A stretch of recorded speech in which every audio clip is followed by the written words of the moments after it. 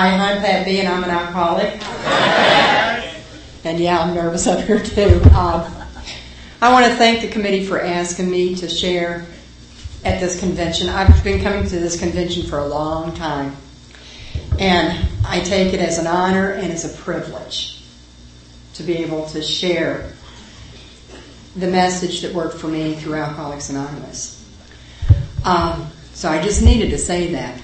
And another thing I need to say is I share by my understanding and my memory, and all of yous out there that's got a different story, you get to tell it when you speak. Because that's all I can do is through my understanding and how I remember. And I've come to understand that throughout the years that changes. You know, if they would have told me the first year that I'd understand this program the way I do today, I wouldn't have stayed. There's no way. You know, and that comes from a loving God that takes me and puts me right where I need to be, where I need to be, and when I need to be. You know, and the people that help me with that are my sponsors and the fellowship and this program. You know, my loving God. Little history, my family that I come from, both my parents were alcoholics. Raging alcoholics. In fact, everybody in my family drank alcoholically. I mean, when you drank, you got drunk, you puked, you fell down, you fought, the police were called. I mean, that's the way it was. And my mom's mom had a bar in Illinois, Dupont, Illinois. And my dad's mom had one on South Broadway in St. Louis. So it was pretty convenient for my parents. You know, whichever mom wasn't mad at whichever in-law, that was the bar they went to. You know, so that was my whole life, that, you know, everything revolved around drinking. That's what you did. That's what you did, and that's how you acted when you drank. So after my mom and dad got a divorce when I was 8, I started visiting my dad, just like divorced kids do. And his disease had progressed much faster than my mother's did. Hers came later. But he became the everyday drinker, you know, and he was the passive drunk, and he fell asleep at the bar, and he did, you know, he wasn't pretty clean most of the time, let's put it that way. And I remember one day when I was visiting and we were at the bar, and I was begging my daddy to come home. And he was so drunk. And he said, I promise I'll come after this one. I came home and was sitting there, and I was 9 years old at this time. And I remembered that there was a bottle of Mogan Date wine in the icebox. And I did not want my daddy to drink that wine. I didn't want him to drink anymore.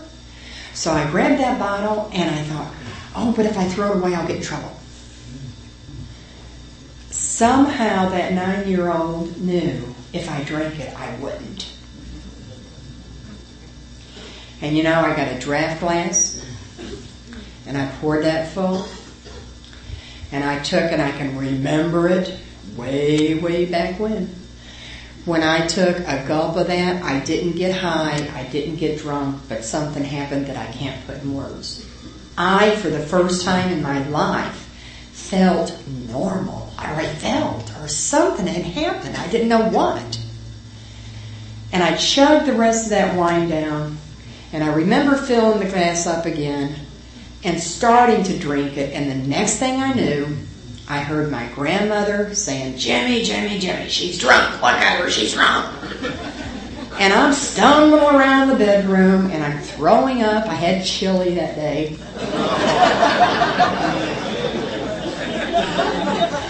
Man, you'd think I'd never picked up another drink after that. But turns out they had found me in the bank doorway, Chippewa and Jefferson, at 9 o'clock at night. And I was in a blackout. And there was a show that I used to go to down there. So I figured that's what was happening. I was walking down to the show. And you know, throughout all of this drunken stupor, my grandma screaming that I was drunk, and me watching out of the corner of my eye, I could see a little smirk on my dad's face. Just a little pleasure of, look at her. And I was right, I didn't get in trouble. I didn't get in trouble. that was the start of something that wasn't out of control at first. But the one thing that and I do a lot of inventories, and God every once in a while brings another one up. I go, whoops, I got to do this again. But what I recognize now, before that incident, I was Miss Perfect Patty. And I was not a problem at home, and I wasn't a problem to my friends, and I wasn't a problem at school. I was just Miss Perfect. I was wonderful. Didn't give anybody any problems. From day one, I started failing in school. I started not listening to my mom. I had a personality change just tremendously, even though I wasn't drinking every day. And I found that a few years into recovery, I saw that. So my personality change came quick, and it stayed there, and it got worse, and it got worse, and it got worse. And when you're 9 years old and you want to drink, and it's not as available to you as you want, because there wasn't a whole lot around the house. We had to do it at the bars. But I started hanging with people that were old enough to bring me drink or to give me drink. And I started hanging around with men, and I started hanging around with women. Anybody that, if there were 4 of us and there was a 6-pack of beer, I got 2 of them. Every time. I made sure I gulped the first one so I could get the next one. And that gradually increased to the point that I had to drink more, and I had to do things more to drink.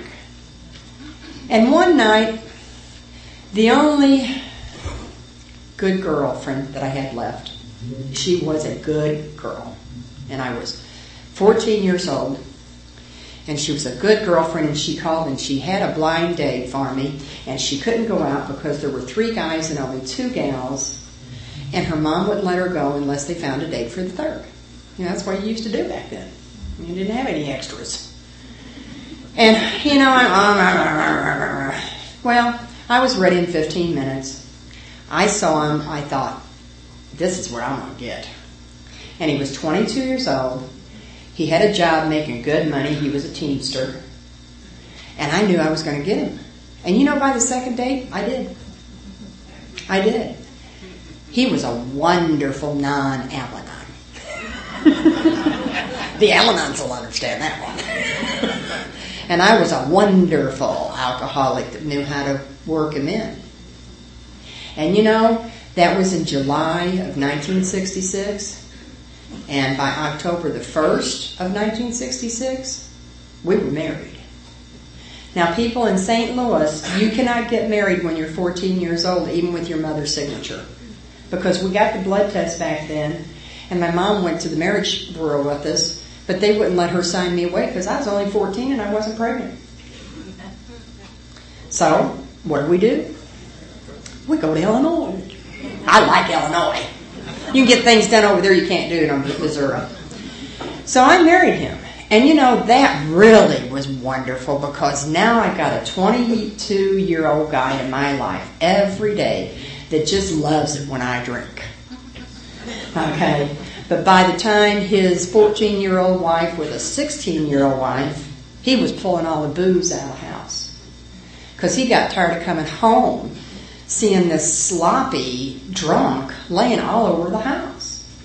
So he started pulling it away. So what I had to start doing was go away to find other people that I could go drink with. And I did on a regular basis.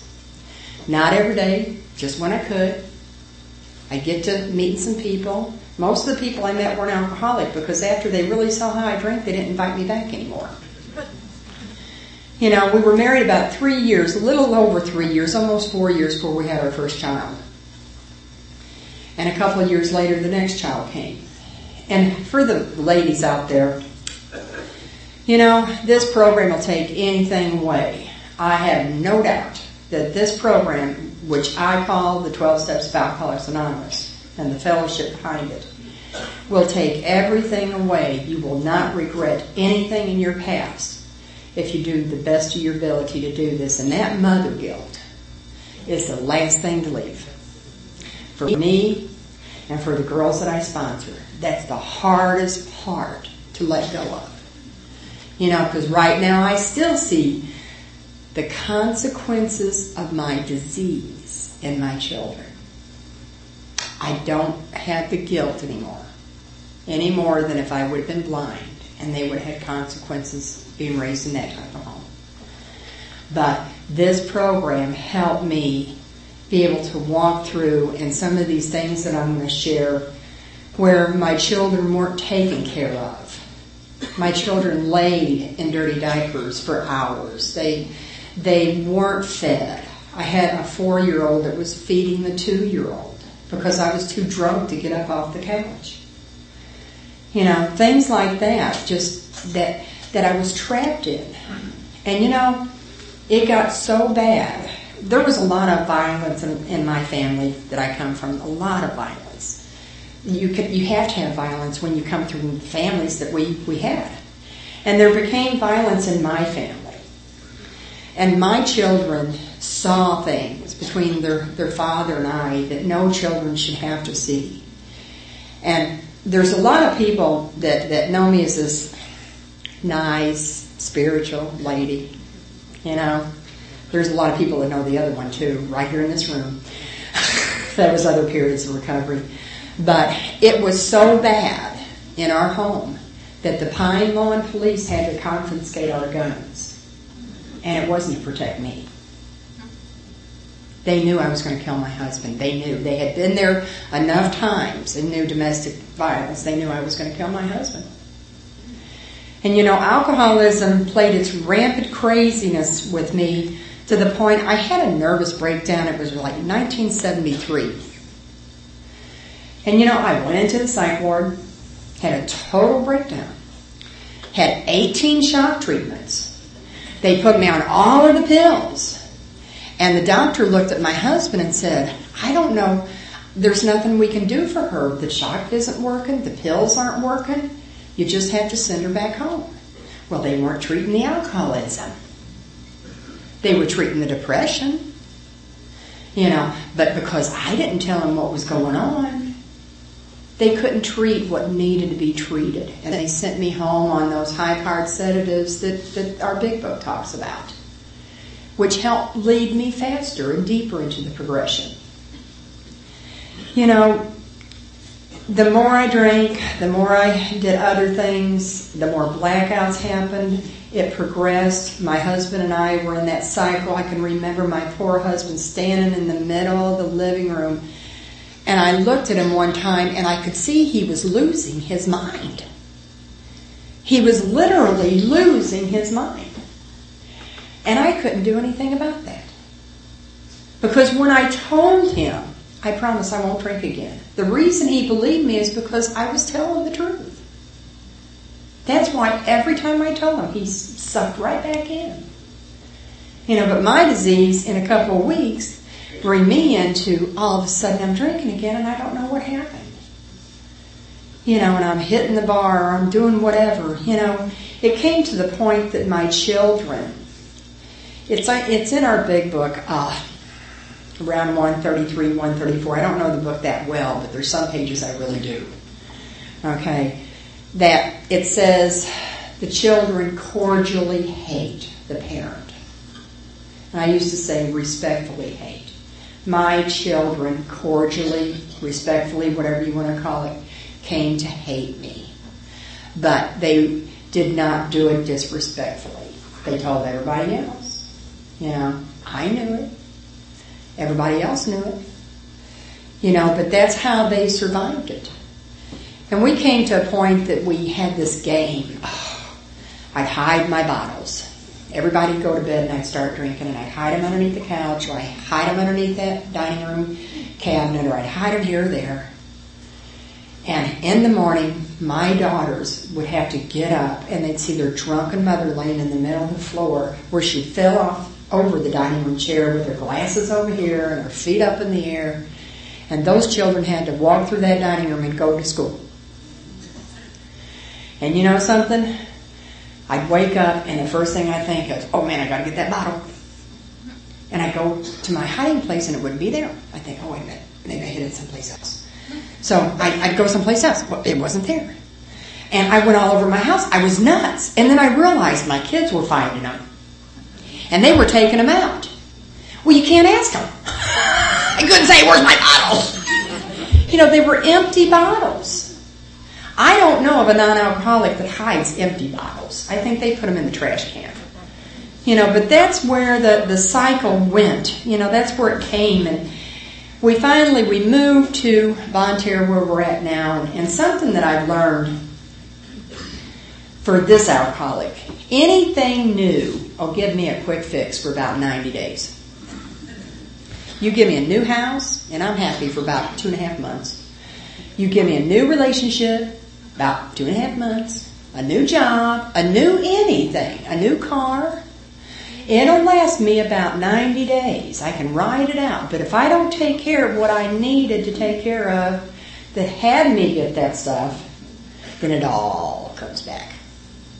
And that's what happened when we first moved to Bonne Terre. It was like, oh, this is so wonderful, and we're such wonderful people in the community, and look at this school, and look at these people, and blah, blah, blah, blah, blah, blah, blah. But it wasn't long that I started finding the bars where everybody could know my name. And I want to tell you something, people. There's a bar 2 blocks from my house that we still wonder why it's in business since I quit drinking. But I'd be so drunk, I couldn't drive home. And I would literally have to hold on to the storefronts, the plate glass windows, to walk home. And every once in a while, they got those recessed doors. Bam! You know, and every time I go through that empty building, I look over there and I smile every once in a while. But that was the only way that I could get home. You know, before that happened, since we are down south, I went to visit my mother-in-law, the saint of the world. My mom and I have got a wonderful relationship today. My mother-in-law never saw me sober, but she was the saint of the world. Because that woman, I'm not sure if she would I don't know. She knew a whole lot about me, and she still loved me. And she didn't interfere with what was going on with my husband and I. And one time I visited her, and my sister-in-laws went to the bar, and to prove everybody I didn't need to, I didn't go. But then I changed my mind, of course. But by the time I changed my mind, they were gone. Well, I called them, they wouldn't come. Well, that's fine, I drank without them. And the next thing I knew, I woke up in Greenville Police Station. And I had left that bar, and good alcoholic that I am, I know not to drive drunk. Okay? So I was getting too drunk to drive, so I pulled off Highway 67 and parked that vehicle. Well, I didn't know it was another road. And the sheriff and his wife came. I was in a blackout and hauled me to Greenville Jail. Now, when you live in Sylvia, Missouri or Piedmont, Missouri, you know what happens in Greenville. Okay, especially when there's this green truck sitting out front of the store. Everybody knows. And you know something? My mother-in-law never brought that up. She never did, whether it be on a codependent basis or a loving. She just loved me. Now, I've had so many people in my life. The last 10 years of my drinking, I had a major surgery on my intestines every 6 months. Today, I believe it is because I was shutting my system down with the alcohol and the other chemicals I was using, but mainly the alcohol. That's what I believe. Because after I got in recovery, I didn't have any more surgeries. So one just kind of goes with the other. And how I got to treatment, because everybody had worked on me like they did, they brought in a new doctor who had moved in the area, and he started checking stuff, and he found my alcoholism. He found out I had pancreatitis. He found out I was doing all these other things.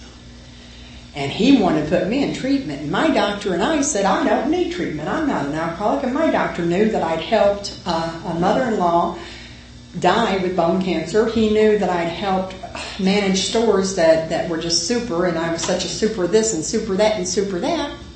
And any time that my husband had talked to my doctor about my drinking, I'd go in there and say, yeah, doc, I really tied one on this weekend. But it just all came down on me. I had to. And he was a very spiritual, Christian, loving man. And out of compassion, I trapped him. When they took me into treatment from one medical floor to the treatment floor without my permission in a wheelchair, I made a decision that I was going to do everything they told me to do, and I was going to show them it wouldn't work. And the treatment center was only 17 days old. They had no Al-Anon training, no Al-Anon background. We only had one big book reading a day. No other sessions whatsoever. And I was in lockdown with 13 men. It was January 17th, 1987. And because of this fellowship and good sponsorship and a strong home group, I haven't had a drink since then. And it's because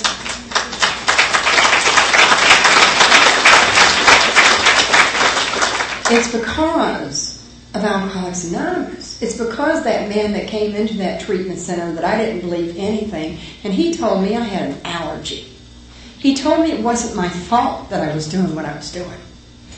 That when I put certain chemicals in my body, mainly alcohol, I didn't have a choice what I did. And he took me to the big book and he showed me where it said, these alcoholic types can never use alcohol in any form. Safely use alcohol in any form. And he sat there and he talked about this arrogant, all these millions that he lost in the oil business and all this stuff with his drinking. And I thought he was just the most arrogant, whatever you're going to call it. I didn't like him at all, but he said, but you know something, I haven't had to drink for 8 years. And one other time, something happened inside. I thought he was full of it when it was the millions. I thought his story was a lie. I thought he was just out of it. But somehow, that sensing, when he said he hadn't drank for 8 years, somehow I knew that was true. And I stayed. But I still didn't think anything could work for me. And when I got out, the counselor said, 90 meetings in 90 days. Well, that's not Alcoholics Anonymous that I understand. That is a treatment suggestion. But because my higher power knew what I needed, I thought, well, I'm going to have to do it. 90, I can put in another 90. Yeah, there's that 90. And you know, the area that I came into, Alcoholics Anonymous, on the conference level, had pretty well died. They were not in tune with the service structure. They were not plugged in with World Services. There were a lot of meetings, but no groups.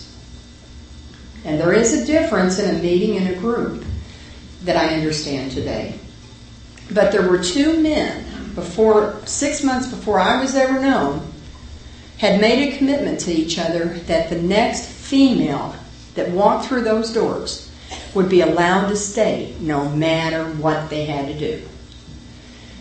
Because back then, and in the vicinity that I was in, it was not safe for women to come in. It was not safe. I was the only woman when I walked in, and I want to tell you something. I didn't act like a lady, and I didn't talk like a lady, and I didn't dress like a lady. I was not a lady, and I walked into those tables, and when I left the meetings, and John L. would stand there at the door and watch me walk to my car, I'd think, that old pervert. Well, I'll just shake a little bit more. What I didn't know at those points were he knew that there was guys that had beer out in the car that would offer me a beer if he didn't watch. You know, he knew what was going on in those lots. That's why I said it was meetings. It was people coming together that had lost the primary purpose, the singleness of purpose. It was everything, we didn't have any big books around the tables. There were no literature around the tables. I didn't know any of that. I had a big book because of treatment. I did find a sponsor, this guy's wife. Well, the first one was appointed to me through the unit. And later on, she came to me and made some amends for her actions, and she's passed on now. But I hope I don't ever do to a person what she did to me. I mean, it was not loving. It was not Alcoholics Anonymous. But you know something, I look back now, that first 30 days, it was everything this alcoholic needed. Because there was nothing else out there for me to focus on. And when I let her go, when I moved on to this other one, I saw her as a little sweet Southern Baptist Texan. I just knew I was going to have her. Well, I was her first sponsee. And she just loved me to death. And she started talking to me about this God. And believe me, people, I didn't want nothing to do with God when I come in here. Okay, I really liked the agnostic part here, or the atheist part. Because, what had happened to me as a child, there can't be no God. There can't be. So I don't want, even if there is, I don't want nothing to do with it. But this lady and I would sit at the table and we would talk like he was the weather. And I think, man, I don't feel bad. And she wasn't pushing it on me. She wasn't expecting me to take it. She was just telling me what she believed. And today I now know why that was there. Because the next sponsor I met 2 weeks before my 6-month birthday. Oh, I've got to go back. 2.5 months at one of these meetings that I was at. I was sitting there. We only had about 3 meetings a week at that point down there. And I went, I haven't felt bad for about 2 or 3 days now. It's like, uh-oh. It was my first turning point of this just might work. I am so eternally grateful for the 90 and 90 for this alcoholic, because I thought, well, I said I'd do 90, I'll do another 2 weeks. And the next thing I really remember at that group was celebrating my 6 months. But 2 weeks before that 6 months, I met this gal that came down to the aftercare, and she was not from our area, she was from the Metro St. Louis area. And she told her story. And she had everything I wanted, but I didn't know what I wanted. I just knew she had to be my next sponsor.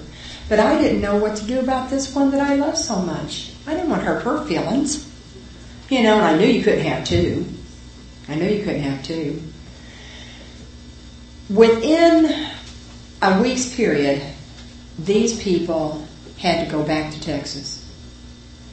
But my loving God had brought a woman and put her in my life before that happened. So I immediately had someplace to go. And when I asked this lady to be my sponsor, she said, well, we're going to have to talk about it. Nobody else has ever talked to me about it.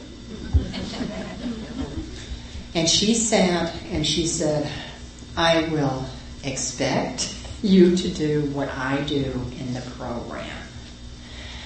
We may talk about your life things, we may share life incidences, but what you do in your life is between you and your God. But I promise you, if you take these steps and you apply this program into your life, you will get the correct answers. And she said, I will not do it any other way. She said, so you need to look at it. I was so wanting something different. I was happy back then too. I was a freak back then.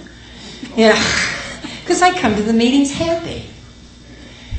But I went ahead and I agreed to it. And she immediately gave me assignments out of the big book. She immediately said, we're going to learn all about step 1 now. I said, I know step 1. I did that in treatment. She said, no. You're going to do it this way. And we're going to take it and we're going to go through it. And we went through step 1. And I saw a different type of powerlessness over alcohol. I hadn't seen it that way. Reading Bill's story and reading some of the other stories and her exposing me to groups. This pin that I wear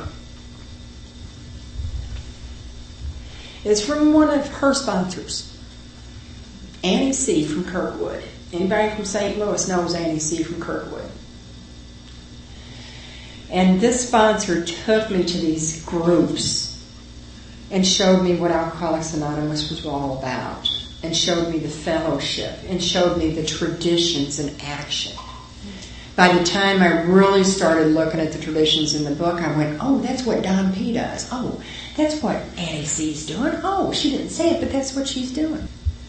They were living those traditions around the tables. They were teaching me by action.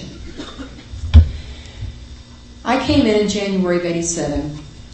In October, I need to make this disclaimer too here. I told everybody, oh yeah, I got God. Oops. Yeah, I got God. Yeah, I believe this. And oh yeah, I know He's loving because that's what they want me to do. That's what they want me to say, so I'm going to say it. And I'm going to do everything they tell me to do. And I'll finally catch it later. But you know something? I didn't have God. Didn't believe in it. Thought, I'm just going to have to do it because of these people. But in October of the same year of my recovery, I came in January, I was diagnosed with cancer. And it was an aggressive cancer, and it was the kind of cancer that they say people die from. And I want to tell you something. Smitty was talking about it. The Fellowship of Alcoholics Anonymous surrounded me. Surrounded my family. My sponsor took me by my wrist because I had the Kleenex in my hand. And she led me from one group to another group. Just led me. She gave me someone who has cancer in Alcoholics Anonymous to talk to because she was so scared and in so much fear she didn't know how to help me. And she brought me to this gentleman. He helped me live with cancer instead of dying with cancer. He helped me do this without drinking.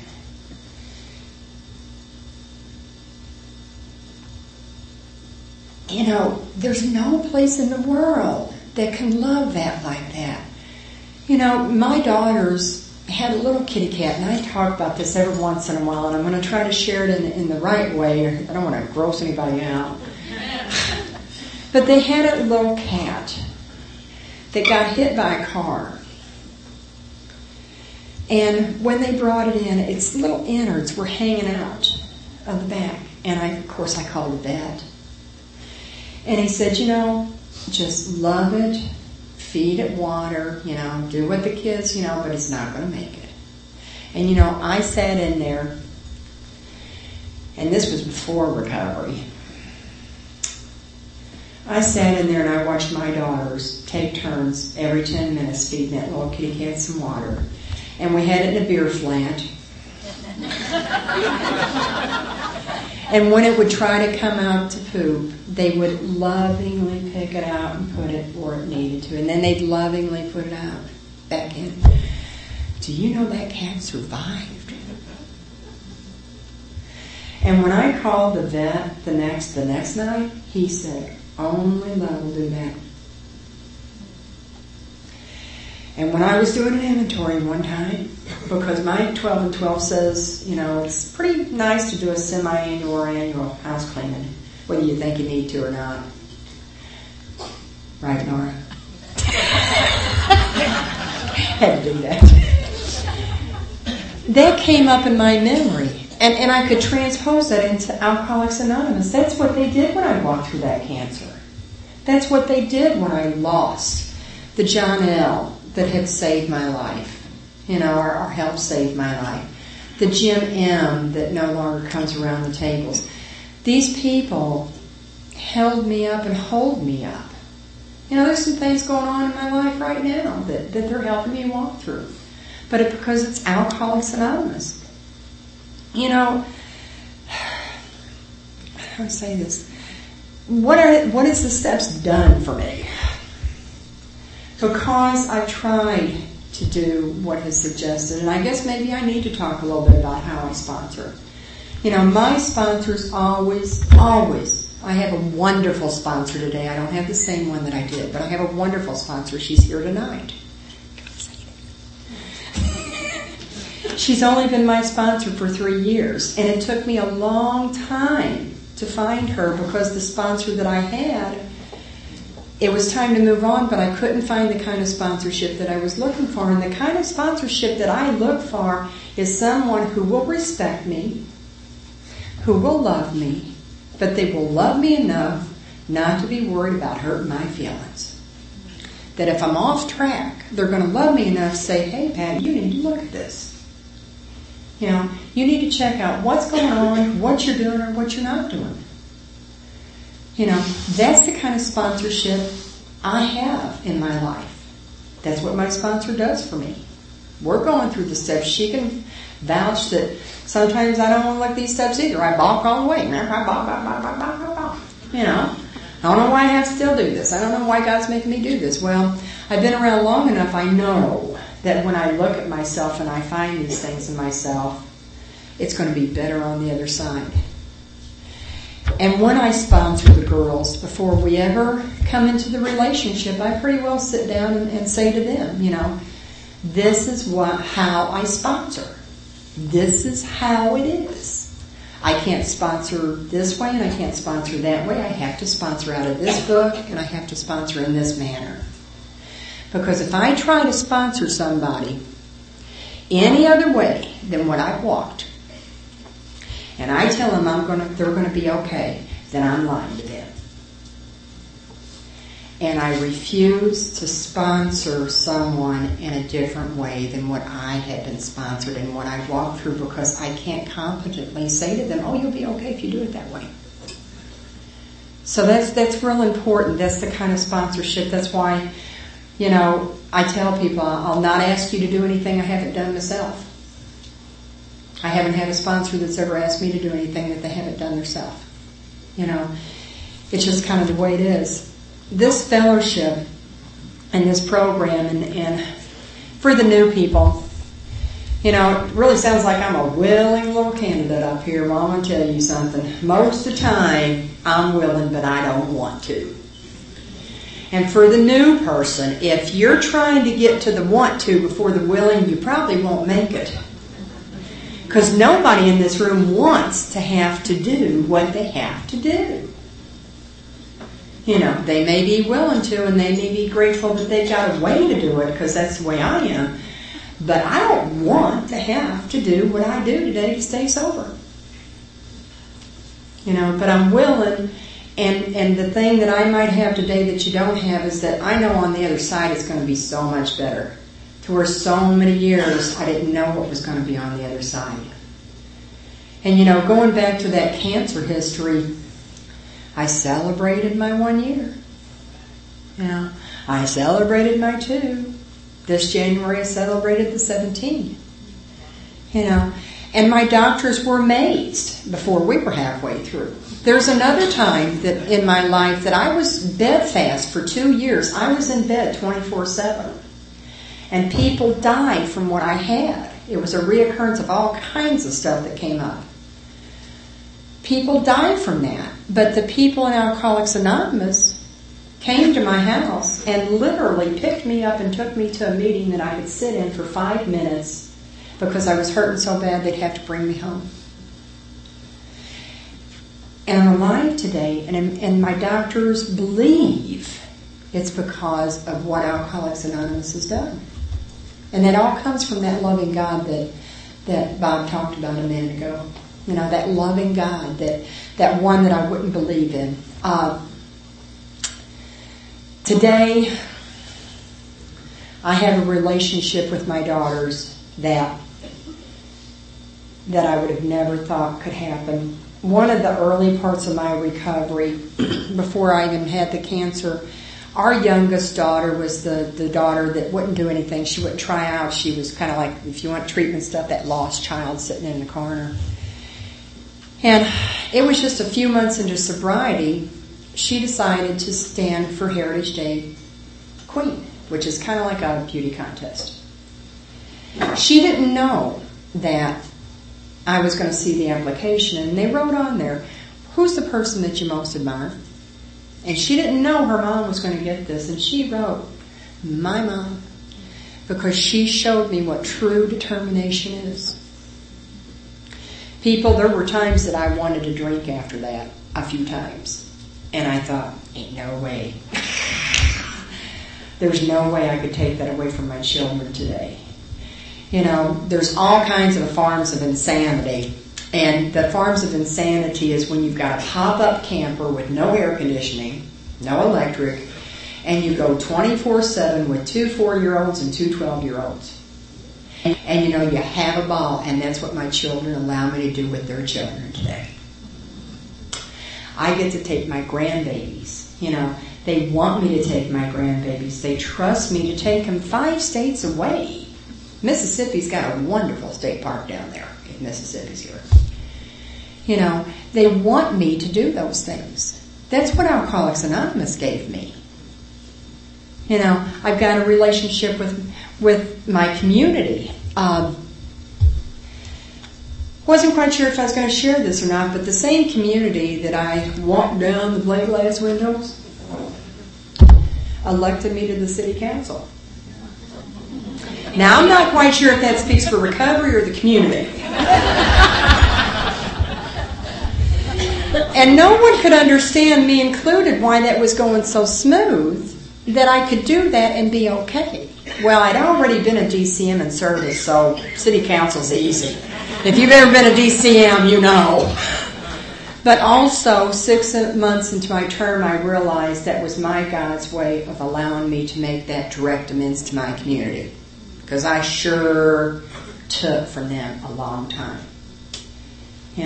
I've been able to be a better student. I went back to college. I have a CS and a CMS. Hold on a minute. SC and SMC. I hate all those letters, don't you? That's some college and some more college. And something, I didn't have to finish anything because I knew I was good at what I was doing there. And what I thought I was supposed to be doing, I didn't need to do. That's what it is right there. I'm a better wife. I'm a better mom. I'm not the wife I want to be. I'm not the mom I want to be. I'm not ever going to be as good as I think I should be. That's why I still need to come around Alcoholics Anonymous. But I'm better because of Alcoholics Anonymous. And that blind date husband, he and I just celebrated 37 years of marriage.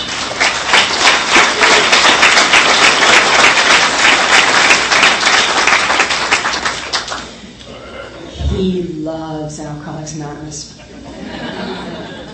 I can remember when I first came in and I was going to all these meetings, especially when I had to travel to St. Louis, and I think, I wonder what he's thinking, because I used to leave the house and I'd come home and this and that, and I'd be drunk and all this, and I wonder what he's thinking. And finally one day I got enough courage to ask him.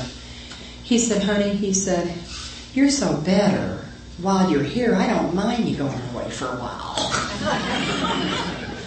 And he loves the fellowship. He does the district meetings. He's not a talker, which is good for me. And we do things together. This morning though, he had some tests that he had to go through, so he was kind of vacillating whether he was going to come down tonight or not, but he made a decision not to come down tonight. That's what Alcoholics Anonymous has given this alcoholic. They say when you're done, you're done.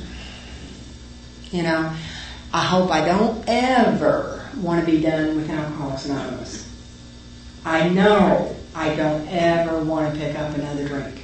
And I know, and this is for the new people, I'm telling you, life is going to be life. You're going to have some stuff that happens. It's going to be out of your control, out of other people's control. You just don't ever have to pick up another drink. Don't mean you won't want to. Or it won't mean that you don't need to, but you don't have to. That's one thing in Alcoholics Anonymous that I learned daily, over and over and over again. I don't ever have to go back to that. So, before I go too long or too lengthy, I do have to say one thing though. Leon didn't share because he's just chairman. He's not allowed to talk. I met Leon in 1991, right before I got really ill. And he had come up to share his story with us at the area assembly. And him and I got on the road one night looking for the speaker place, and he was a half hour late, and people knew who he was with. Because neither one of us were where he needed to be, and he's been a big, active part of my recovery in my life for a long time, even though we don't talk that much. Laura was talking about an example.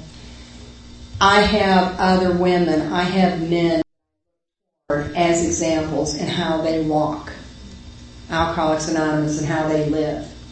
And I don't have that any other place.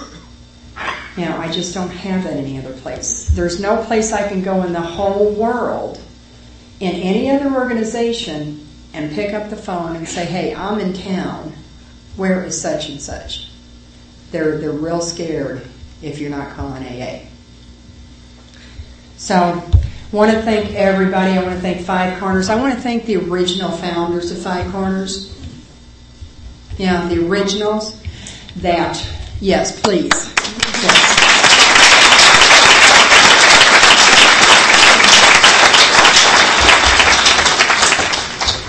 We're not rich, lady. Okay, we're not a rich lady, and we're not a rich hubby and everything else here. So I've always been able to afford to pay for a conference if I need to go. But I'll lay you money. There's a lot in this room right now tonight that wouldn't be here if they had to. And that's what Alcoholics Anonymous is all about, to make it inclusive. Everybody to be allowed to be a part of what we got to offer.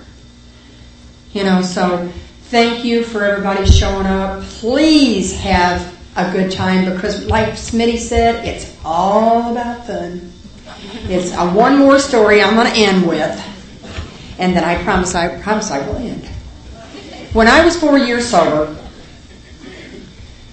I was in my sober and serious mode. And I called my sponsor, and I was into whatever. And she said, Pat, she said, one thing I've always loved about you, no matter what's going on in your life, you've always had the ability to have fun. Now, you need to do something, go have fun. Well, this is Sunday, Easter Sunday, and I'm at work. And I'm thinking, what can I do? And then I remembered Hardee's had an Easter bunny. So I called the manager at Hardee's. This is what's good about a small town. And I said, you won't know my name, but you'll know my face. Can I borrow your outfit? And you know something? They said yes. I called my husband, told him to meet me at Hardee's. Had the great big ears, the great big feet, so big that I had to call somebody from the fellowship because I couldn't drive. And we went and got Easter eggs, and we filled them with candy, and I went to the Mattis Road meeting in South County on Sunday night. And you know what they made me? They made me Thumper the Big Book Bunny. And those are the experiences in Alcoholics Anonymous. The experiences of two men taking you out for your 6-year birthday, spending over $100 on you, buying you roses, just because they want to, not expecting anything. That's Alcoholics Anonymous. Those men that let me come into these tables, behind the scenes told these other men, you will treat her like a lady until she becomes one. And that's how they allowed me to stay in Alcoholics Anonymous. So with that, I'm going to close and thank you. And if nobody's told you they love you today, Pat B does.